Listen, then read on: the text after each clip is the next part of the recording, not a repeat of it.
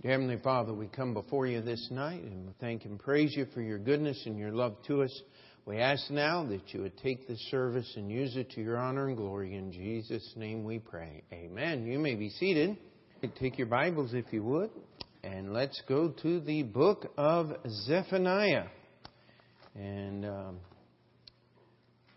Hosea, Joel, Amos, Obadiah, Jonah, Micah, Nahum, Habakkuk,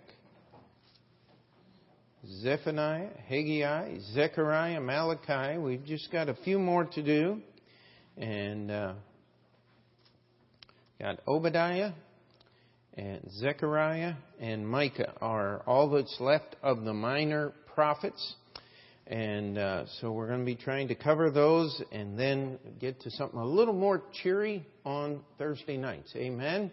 But this is God's message in every part of the Bible, and yet the thing that we see repeated even in these obscure passages, and as I've titled tonight's message, He's the prophet of doom and redemption.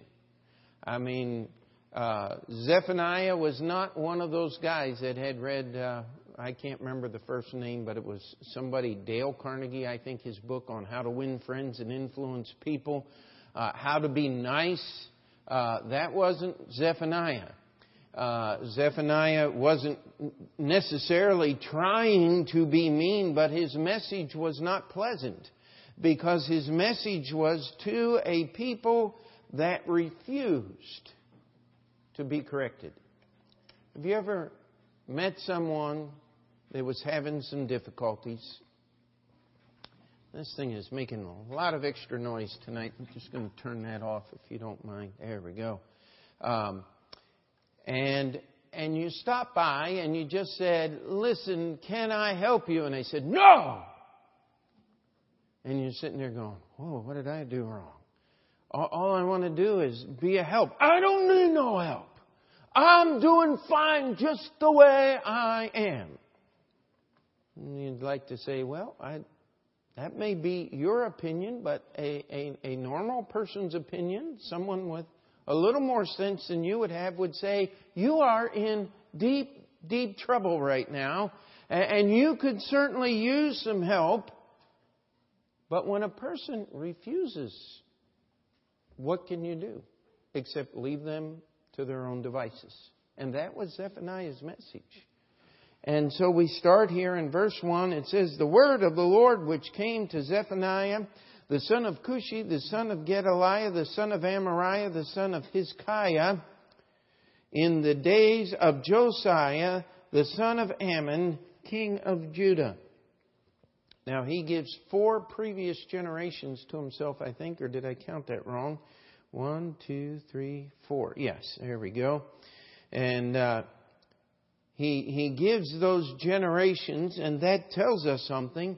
He was from a long-standing family in the nation of Israel, and someone says, what's the significance of all those names? Well, Zephaniah knew, but nobody else does today. We just have no record of any of these names coming up anywhere else in the Bible. There's no connection, but certainly a man that could give 5 generations of his history would be a citizen in good standing in the land of Israel. And he prophesied in the days of Josiah. Now, he's going to talk about the destruction of Nineveh coming, which happened later in the reign, in the very last days of Josiah, shortly in that time period. So the best we know, Zephaniah was in the early part of Josiah's reign. If you remember, Josiah was the boy king. He became king when he was 8 years old.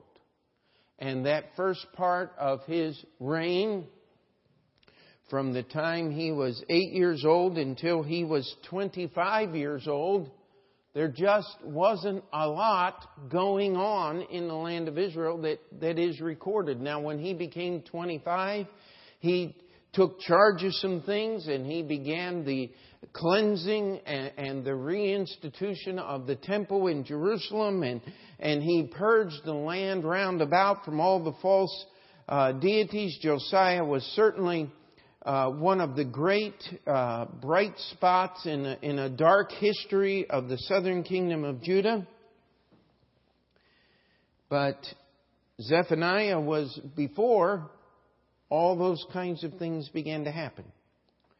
And we have also just a note that 7 times in the 3 short chapters, the day, that phrase, the day, is used. The day of the Lord, the day of the Lord's anger is used twice. The day of the Lord's sacrifice.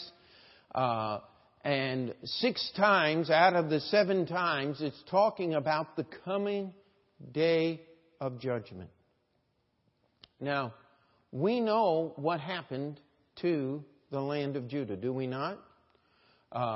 We have Josiah was the king, then his son reigned after him only a few short months, and Pharaoh Necho in Egypt put another son of Josiah as the king, and then that son actually had a son that reigned after him until the king of Babylon came and took him out, and then took another one of Josiah's sons and made him the king, and he's the last one. So, I mean, God's destruction came to the city of Jerusalem, just as Zephaniah prophesied.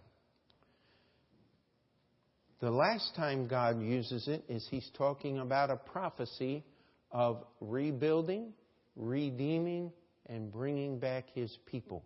God has not cast off Israel. He has not forgotten about the Jewish people or His covenants with Abraham, Isaac, Jacob, and their seed after him. But you got to get saved the same way. There is only one way of salvation. That is faith in Jesus Christ. That's the only way that any person can have any hope of eternity. And so Zephaniah introduces himself. He says, in the days of Josiah, the son of Ammon, king of Israel, verse 2, I will utterly consume all things from off the land, saith the Lord. I will consume man and beast. I will consume the fowls of the heaven and the fishes of the sea and the stumbling blocks with the wicked. And I will cut off man from off the land, saith the Lord. I will also stretch out my hand upon Judah and upon all the inhabitants of Jerusalem.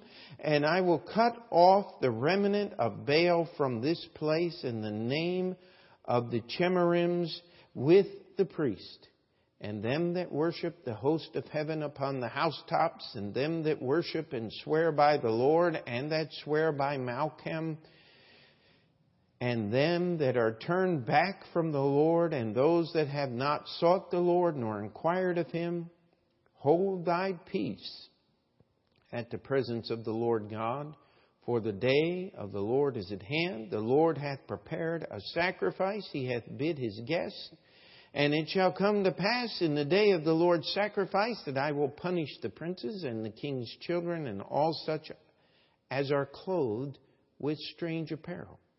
In the same day also will I punish all those that leap on the threshold, which fill their masters' houses with violence and deceit.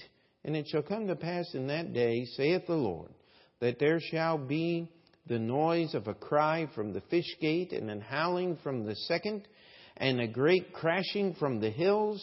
How, ye inhabitants of Maktish, for all the merchant people are cut down, all that bear silver are cut off. And it shall come to pass at that time that I will search Jerusalem with candles, and will punish the men that are settled on their lees, that say in their heart, the Lord will not do good, neither will He do evil. Therefore their goods shall become a booty, and their houses a desolation, and they shall also build houses, but not inhabit them. They shall plant vineyards, but not drink the wine thereof. The great day of the Lord is near. It is near, and hasteth greatly. Even the voice of the day of the Lord, the mighty man shall cry there bitterly. And we've got another 4 verses there that finish out chapter 1. But just like we've studied with some of the other minor prophets, what did he leave out? I mean, he says, God said, I'm going to remove, I'm going to consume man and beast, the fowls, the fish. I'm going to cut off men from the earth.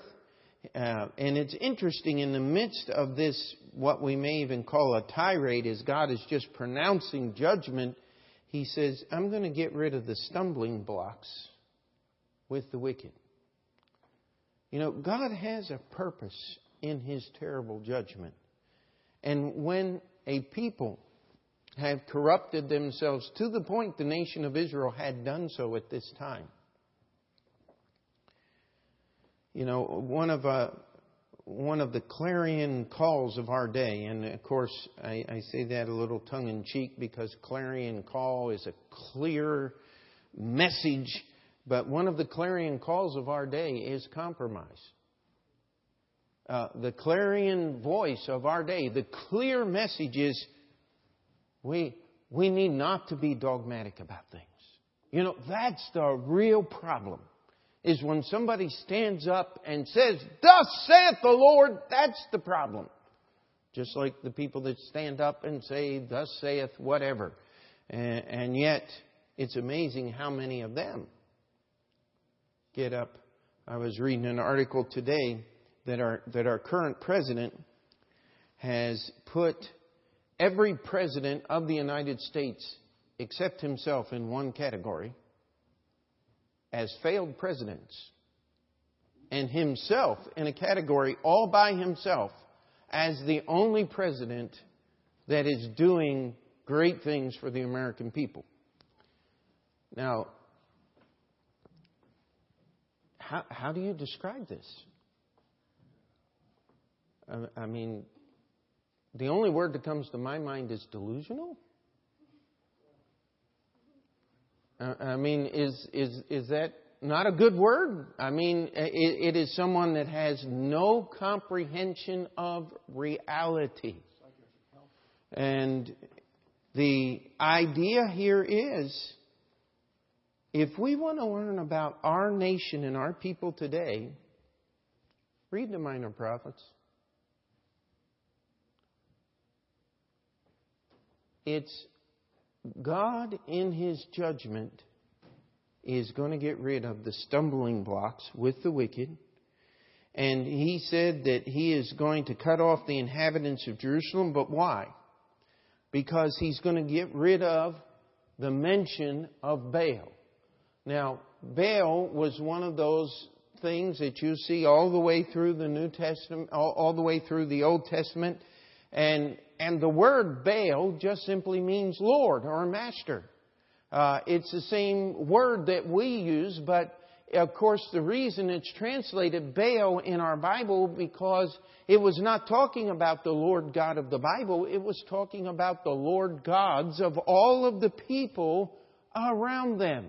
It was talking about the false gods. And then you have this, and the name of the Chemarims, and what they were was false priests that had come in Israel, and at this time they had established themselves a genealogy much like the Levites had.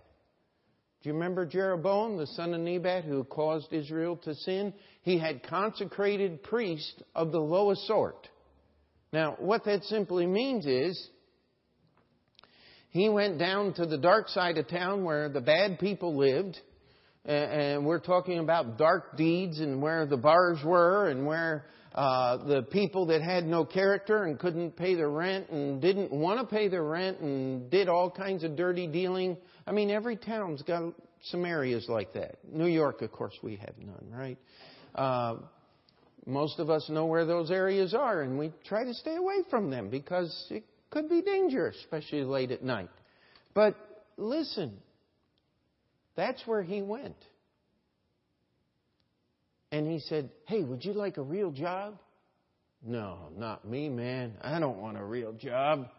And said, no. He says, you're going to get great pay and you're going to get great food and the benefits are unbelievable. All you got to do is come and throw some animals on the altar and pretend to be a priest and dress up a little bit and we'll even buy you clothes. And hey, man, that sounds like my kind of job.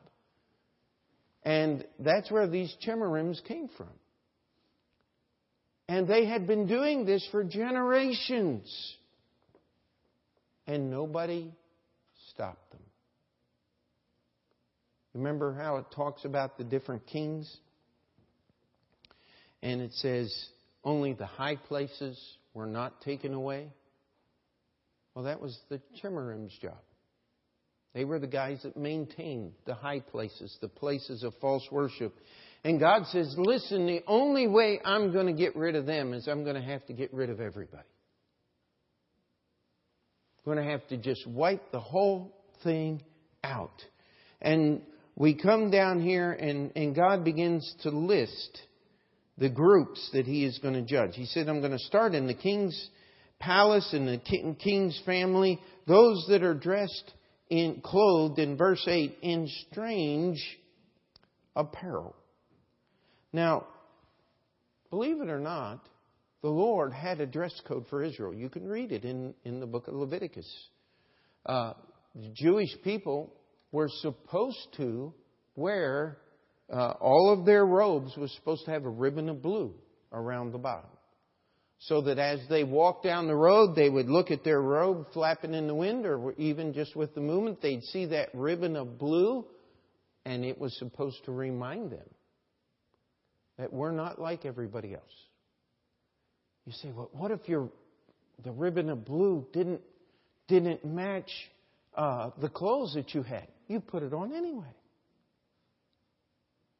You see, it was to be on every garment that you wore. And God had told them that they weren't supposed to wear mixed clothing. Of course, you can't buy, I don't think. It's hard to find something that's not mixed. But God said, listen, I want you to wear clothing that's made out of one type of material. Why? Because God wanted them to understand that He was a single-minded God. I mean, what is one of the new advertising they use? We're going to make you rethink your ideas about church. I like what one guy did. He actually made it into a bumper sticker. He said, church that your grandmother would appreciate. Now, I kind of like that one myself. How about you? In fact, I told that to one of the soldiers during Fleet Week. We were visiting on the ship and talking. He says, I need to go to church. And I said, well, you'd like our church. I said, it's church like your grandmother would go to. And he said, well, my grandmother's the one that took me to church the first time. And so hopefully he's at least looking at the website and downloading a few sermons. We don't know what will happen. But what we don't need is something new. We've got too much of what God... And God says, listen, I'm going to judge those that are leading the way away from what would appear to us as to be the smaller regulations of God. To be the lesser things. But God starts there. And then He goes on and He talks about them that leap on the threshold. And that's one of those phrases that commentators, they just love things like this. Wow, what does that mean to leap on the threshold? Well, just read the next phrase. That fill their masters' houses with violence and deceit. I mean, we have people today that knock on your door and you open the door. And they stick a foot in and won't let you close the door until they get in and steal everything in your house. I mean, doesn't that go on? That's what it's talking about here. It's talking about people who prepare themselves to take advantage of other people. I mean, when you invite somebody into your house, you want them to wipe their feet on the carpet. Some people like you to take your shoes off. Other people don't mind if you wear your shoes as long as you wipe them off before you come in. But if somebody just jumped through the door in big muddy boots and started tracking all over your house, would they be welcome? I mean, what does that say about the person? That they're absolutely inconsiderate of anything except what they want to do. I mean, God says, listen, I'm going to judge that. I'm going to judge those that aren't careful. And then the next group that He comes in is, He said, there's going to be a noise in the fish gate and a howling in the second gate. And there's a crashing from the hills. And then He talks about the inhabitants of Maktish in verse 11. And you look up that word and it means mortar.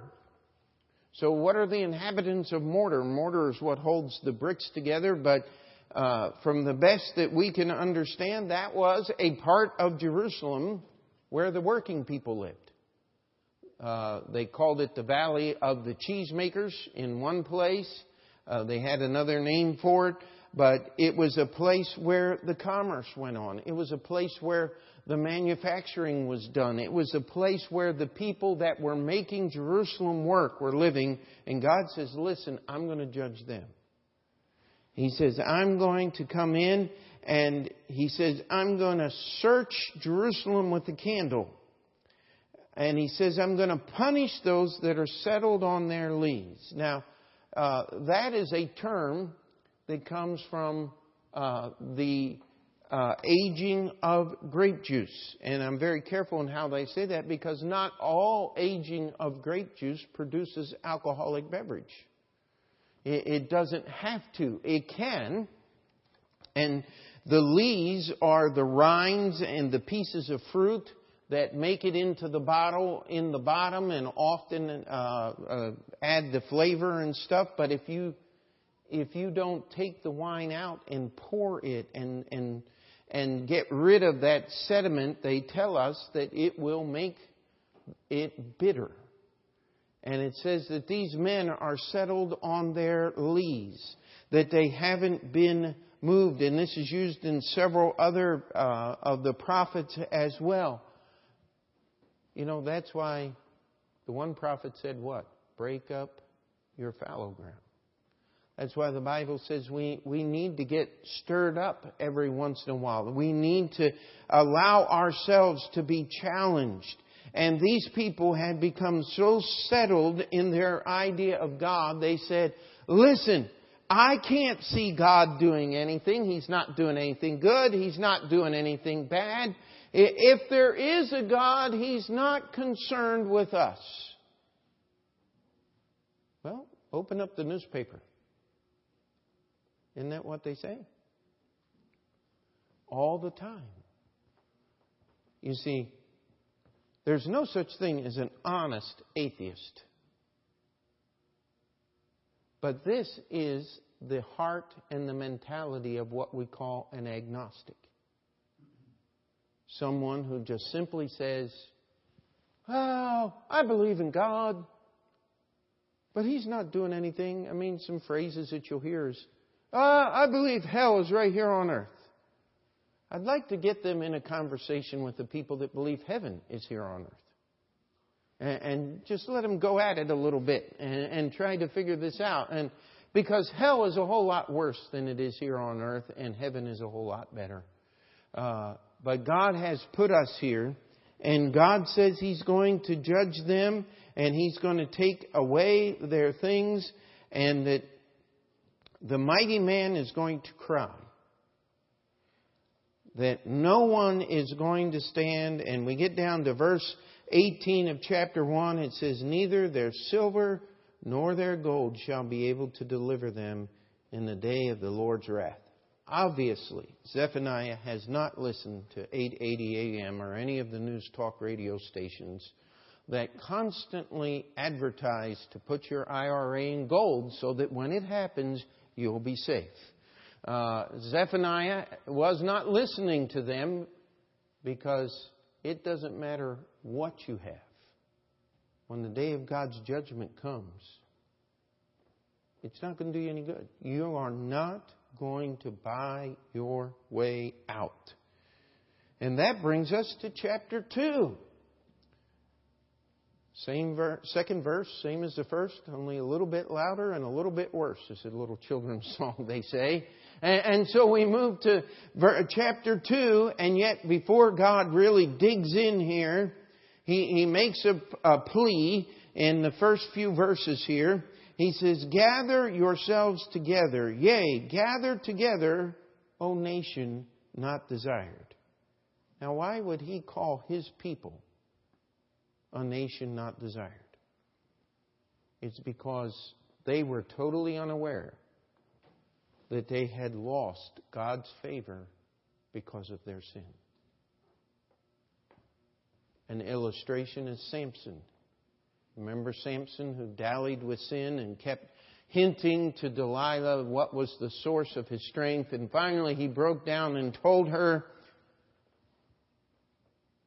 And she tormented him as in the past, "The Philistines be upon thee." And it says he wist not the Lord was departed from him. And we have Zephaniah telling the nation of Israel, don't you understand? You're not in that favored status of God anymore. You're not just the recipients of His blessing. His judgment is being ready to be poured out on you. And then He says, before the decree bring forth, before the day, another use here, before the day pass as the chaff, before the fierce anger of the Lord come upon you, before the day of the Lord's anger come upon you, He says, listen, you think it's bad now. Everything I prophesied hasn't happened yet. You have got some time between now and when it happens, and here's what you're supposed to do with it. Look at verse 3. Seek ye the Lord, all ye meek of the earth, which have wrought His judgment. Seek righteousness, seek meekness. It may be ye shall be hid in the day of the Lord's anger. People often say, Pastor, what are we supposed to do? We live in such a wicked world. Everything is corrupt. Everything is just bad and wrong, and nothing is getting better. What are we supposed to do? Well, Zephaniah has the answer to that question right here. He doesn't say, run out and get a hold of the king and straighten him out. Go to the temple and argue with the priest and try to get the priest to do things the right way. Don't go to your neighbor and try to straighten them out. He says, you seek the Lord. Ye that do His judgments. You know what that tells me? That no matter how bad it gets out there, it's still possible for me to live for the Lord right here in my life. And part of my life is out there. But I can still do His judgments. You know what? Even as bad as it is, the United States has yet to make a law against obeying God. Amen? And it says that we can seek the Lord, the meek of the earth. We're to seek righteousness. Now, how do I seek righteousness? I seek righteousness in my life. Amen? I mean, I would like to straighten things out in City Hall. That'd be a wonderful job. Take the rest of my life. How about yours? Straighten things out in Albany. I mean, we have been voted as the most corrupt state in the United States. The most corrupt government of any state in the United States is undoubtedly unanimous decision, New York. Second one, I think it's Connecticut, and the third is New Jersey. I mean, we got a lock in the Northeast on this thing. It's a wonderful part of the country to live in. But that's not my goal. Because that won't get straightened out until we get straightened out. Every one of us could put our hands up and say, I could use some work in my personal life. Amen? And that is the answer. That is what I am to occupy my energies with, even in these wicked days. And this little gem is stuck in the middle of all the doom and gloom of Zephaniah's prophecy. You want protection? Don't get a gold IRA or a silver IRA or invest in Swiss francs or whatever you're going to do to protect yourself. Seek the Lord. Seek righteousness. Seek meekness. Again, what is meekness? Operating under the authority of another. And so as I operate under God's authority instead of all the authorities around me that are trying to tell me how to do things wrong, it says that it may be that I'll be hid in the days of God's wrath.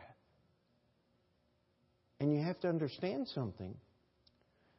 The term, the day of the Lord, is used here in Zephaniah's prophecy, but it's not talking about the coming day of the Lord that we're waiting on when the tribulation period begins and all of these things happen. You know what? God's judgment may come upon our nation before the Lord comes back. We have no guarantees. But you want protection in that day? Seek the Lord now. Seek His righteousness. Seek His meekness. That He would protect us. Amen? And so then we start in verse 4 and we go down to verse 15 of chapter 2. And here's the list. Number 1 on the list, Gaza, Askelon, Ekron, the nation of the Cherethites. Now, if you're familiar with your Bible, you've seen that term before. There was a group of Cherethites, that's another name for the Philistines, that followed David.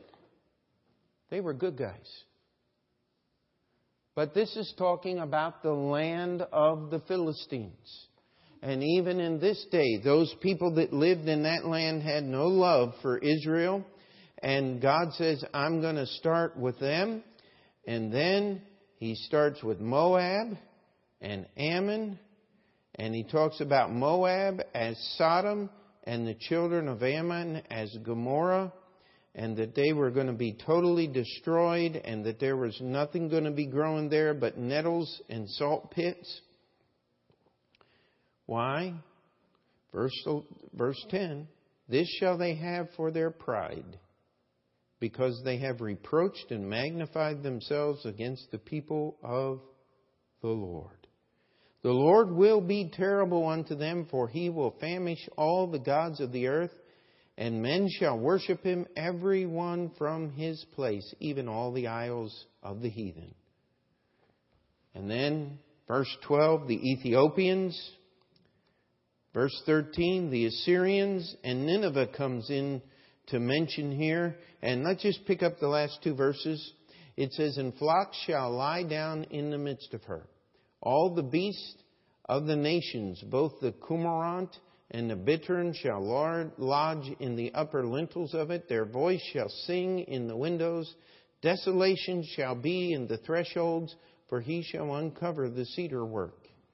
This is the rejoicing city that dwelt carelessly, that said in her heart, I am, and there is none beside me. How is she become a desolation, a place for beasts to lie down in? Every one that passeth by her shall hiss and wag his head. So, it's the city of Nineveh will be a place where the owls and the buzzards, the vultures, are going to sit in the windowsills. Why? Because there's no people there. When it talks about flocks laying down in the streets were made of dirt. And some of them had some paving, the main streets and stuff. But what happens when you leave them alone? The paving stones sink down into the earth and the grass starts growing. The dust piles up. Just try not sweeping your sidewalk out front for a week. And look at all the dust that builds up, and the grass will start growing even in the little gutters and things. It says there's going to be enough grass growing in the street that the sheep are going to be able to graze right in the middle of the main street. That's how desolate Nineveh. And by the way, that prophecy has been fulfilled. And Nineveh today is a desert. There is nothing there but the ruins of the ancient city. And we come to chapter 3, third verse. Only this time it's talking about Jerusalem. And verses 1 through 7 is the destruction of Jerusalem. And God describes her. Number 1, He says, "Woe to her that is filthy and polluted, to the oppressing city." Now, what He's talking about here is a city, is a people that have not been cleansed from their sin as they ought to have been. They are corrupted. The idea of pollution, even to this day, is something that gets down into. We have pollution that seeps through the ground and into the well water. And then when you drink the well water, it's got poison in it. And that's what God is talking about. It's the corruption is endemic. There's oppression. She obeyed not the voice of the Lord. She received not correction. Now look at this next one. She trusted not in the Lord. She drew not near to her God. How do you trust in the Lord? By just getting close to Him. Amen. But when God says something, you just simply say yes. Instead of why. That's what God wants from us. And then it talks about her princes are roaring lions. Her judges are evening wolves. They gnaw not the bones till the morrow. Because they're always out looking for new prey, is what that's the reference is. Look how it says about our prophets. They're light. They have no depth to them. They're treacherous. They're always looking for something for themselves. Now look at verses 5 and 6. It says, "The just Lord is in the midst thereof. He will not do iniquity. Every morning doth He bring His judgment to light. He faileth not. But the unjust knoweth no shame. I have cut off the nations. Their towers are desolate. I have made their streets waste, that none passeth by. Their cities are destroyed. So there is no man, that there is none inhabitant. I said, Surely thou wilt fear me.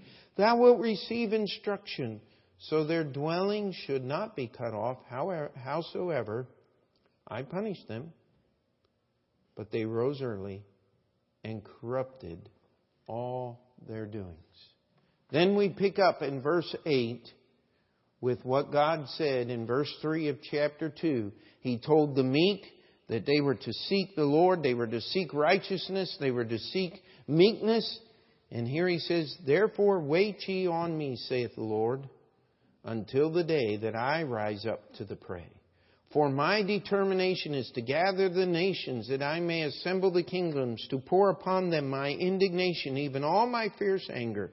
For all the earth shall be devoured with the fire of my jealousy."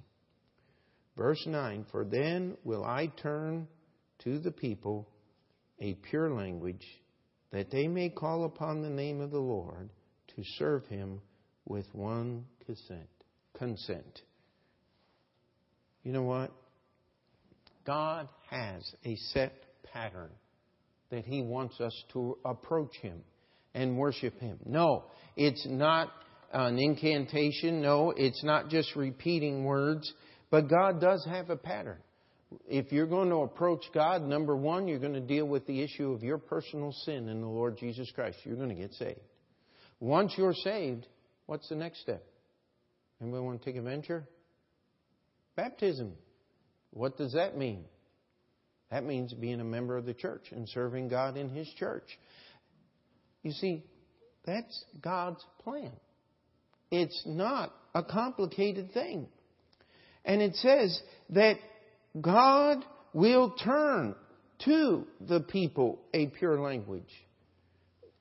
God, in His plan, is going to set up His kingdom here on earth. And we are looking forward to that day when the Prince of Peace does rule this earth from the city of peace, because then there will be peace. And there's not going to be peace until that day. So what are we supposed to do? We're to seek the Lord. We're to seek righteousness. We're to seek meekness. And we're to wait on the Lord. You know what? How many of you wish that eternity could start today? That we would just be with the Lord. There'd be no more tests, no more rules, no more problems, no more anything. We'd just be with the Lord. That would be so wonderful. But that's not His plan. He has left us down here. Why? Because He wants us to reach somebody with His message. And God wants us to just simply be faithful. And it says that He is going to cleanse. He's going to remove the proud out. And He is going to leave the afflicted and the poor, because they'll trust in His name. Verse 12. Verse 14. Sing, O daughter of Zion. Shout, O Israel. Be glad and rejoice with all the heart, O daughter of Jerusalem. The Lord hath taken away thy judgments. He hath cast out thine enemy, the King of Israel. Even the Lord is in the midst of thee. Thou shalt not see evil any more. In that day it shall be said to Jerusalem, fear thou not, and to Zion, let not thy hands be slack. The Lord thy God is in the midst of thee, is mighty. He will save. He will rejoice over thee with joy. He will rest in His love. He will joy over thee with singing. Verse 20. At that time will I bring you again, even in the time that I gather you, for I will make you a name and a praise among all people of the earth, when I turn back your captivity before your eyes, saith the Lord. That's the prophecy of Zephaniah. Again, most of it is not very pleasant. And the horror that happened in the city of Jerusalem as the Babylonian armies sacked the city 3 different times, finally razing it to the ground and burning all the main houses and destroying the city walls and laying it desolate. Let me tell you something. The horrors of those days were far more than anything that we would like to take time to describe here in a church service. And it happened. And every mighty kingdom has been destroyed down through history. If you want protection, seek the Lord before it happens. Because when it happens, you won't be able to do anything. That's why the mighty man is going to cry bitterly, because all of his might won't protect him in that day. But those that have sought the Lord, it says it may be that you'll be hid in the day of His wrath. And so we look to the Lord. We look to Him to do His great things. And the Lord has given us plenty to do in these last days. Amen? If we'll just seek Him, seek His righteousness, seek meekness, and wait on the Lord. I don't know how many hours I've wasted trying to think of all the things that God ought to do to straighten this place out. Has anybody else ever done that? Most of us have on occasion. And you know what? Just wasted time. Get to know the Lord. And when the time comes, He'll be our protector. Amen? And that's how we deal with so much of what's going on today. I mean, I keep hearing from different preachers. Went to a preacher's fellowship this week, and of course one of the main topics was, look at what they're going to do. They're going to do this and they're going to do that. And they were talking about taxing churches and all of those things. And I'll tell you what, the day's coming. And what we need to do, instead of being afraid and worrying about when it's going to happen and how it's going to happen, because none of us in here are smart enough to figure it out, what we got to do is be faithful to the Lord. Amen? And all God's people say, let's pray. Dear Heavenly Father, we come before You. And Lord, this prophecy ends with a wonderful promise of Your redemption and bringing back Israel. And Lord, we know that most of those prophecies will be fulfilled in the millennial kingdom and in the New Jerusalem.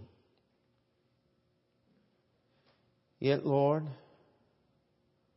help us just to be faithful today and tomorrow and to serve You till You come for us. In Your name we pray. And we'll take just a moment and keep our heads bowed.